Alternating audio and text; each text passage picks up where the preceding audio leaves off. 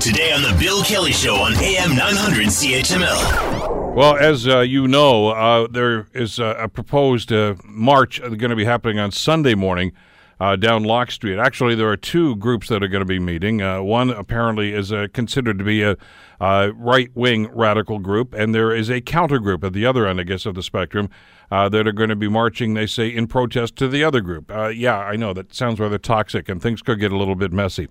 Well, Hamilton Police Service, of course, are aware, are on the job, and we wanted to get some clarification about actually what's going to be happening. And to that end, we're pleased to welcome a Deputy Chief of Police, Dan Kinsella, to the Bill Kelly Show on CHML. It's good to see you again, Dan. Thanks for coming in. My pleasure, Bill. Nice to see you. Thanks Listen, for having before me. we get into that, which is a rather complex issue, I just quickly want to touch on the naloxone issue. Now, we've talked about this for the longest time, and Chief Gert has been on the record as well, and to be fair, never said that he was opposed to this. He just said he wanted to get more information. You've announced this week now that your officers will be carrying kits. What was the thing that swayed you into that decision? Well, there was a number of factors, and we've been monitoring the environment. And first and foremost, we're most interested in harm reduction. Mm-hmm. We want to make sure that we get people the treatment that is required. There's certain things that happen after the treatment, and the position of the police service and the chief is that EMS are the best people to provide not only the administering of naloxone, but that follow-up treatment. So we do know that there has been some busyness in regards to EMS and their ability to... You're talking about the Code Zeros. The Code Zeros, and to get the offloading of the patients at the hospital and those kind of things, getting back into service. So when we look at it and take everything in totality, it was time to say we need to be at the forefront of this and make sure that we're providing that care and giving those individuals the opportunity immediately, if we're there, to be able to take action. That's what we've provided for our officers. And then subsequent to that, obviously, we'll be calling EMS to provide that follow-up medical treatment. Certainly. Now, when does that start?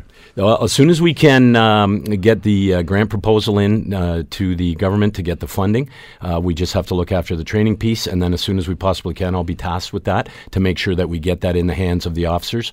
A little quicker than that, we'll be able to supply it to the specialty units, vice and drugs, forensics, our custody area, to make sure it's available, and then for the individual officers, will take a little bit longer, but we're going to be doing that as quickly as possible. Now, the good news is you just touched about making an application for this. This is provincially funded. That's correct. So it's not going to be a burden on taxpayers, municipal taxpayers. The province is allocating the money for this. That's correct. That's a good part of the story. So I just wanted to get some clarity on that. All right, let's talk about Locke Street. We already know that what happened there a couple of weeks ago with the march and the damage that was controlled and the reaction to that, etc. And you heard, Dan, that there was some criticism, and I know the chief responded to the criticism and went through the protocol about exactly what happened and how officers responded. Now we seem to be having an incident. This is different than it was that time because you've got advance notice on this. How do police respond to a story like this? I mean, you're kind of between a rock and a hard place here. I mean, we have a Charter of Rights and Freedoms. We have the right to assembly. We have the right to free speech. But at the same time, you've got a neighborhood right now that's kind of skittish. Right, and we do have to be cognizant of the Charter and an individual's right to freedom of expression and the ability to demonstrate and present their cause. However, there is a line, and that line is that has to be done lawfully, peacefully. And, we ask people, we encourage people to be considerate and respectful of the community and the neighbors and all those kind of things.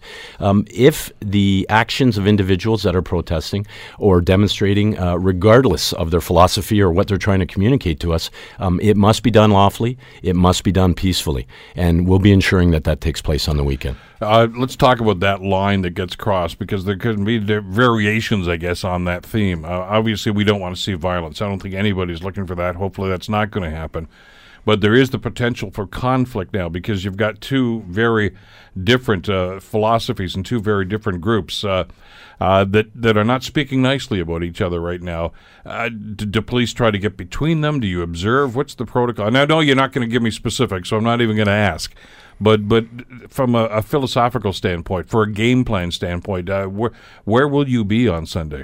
So we will be in the area. We will be highly visible. We will be presenting a graduated response of the appropriate resources to make sure that we can prevent. We want to prevent offenses, and we will prevent them, whether they be provincial, bylaw, criminal.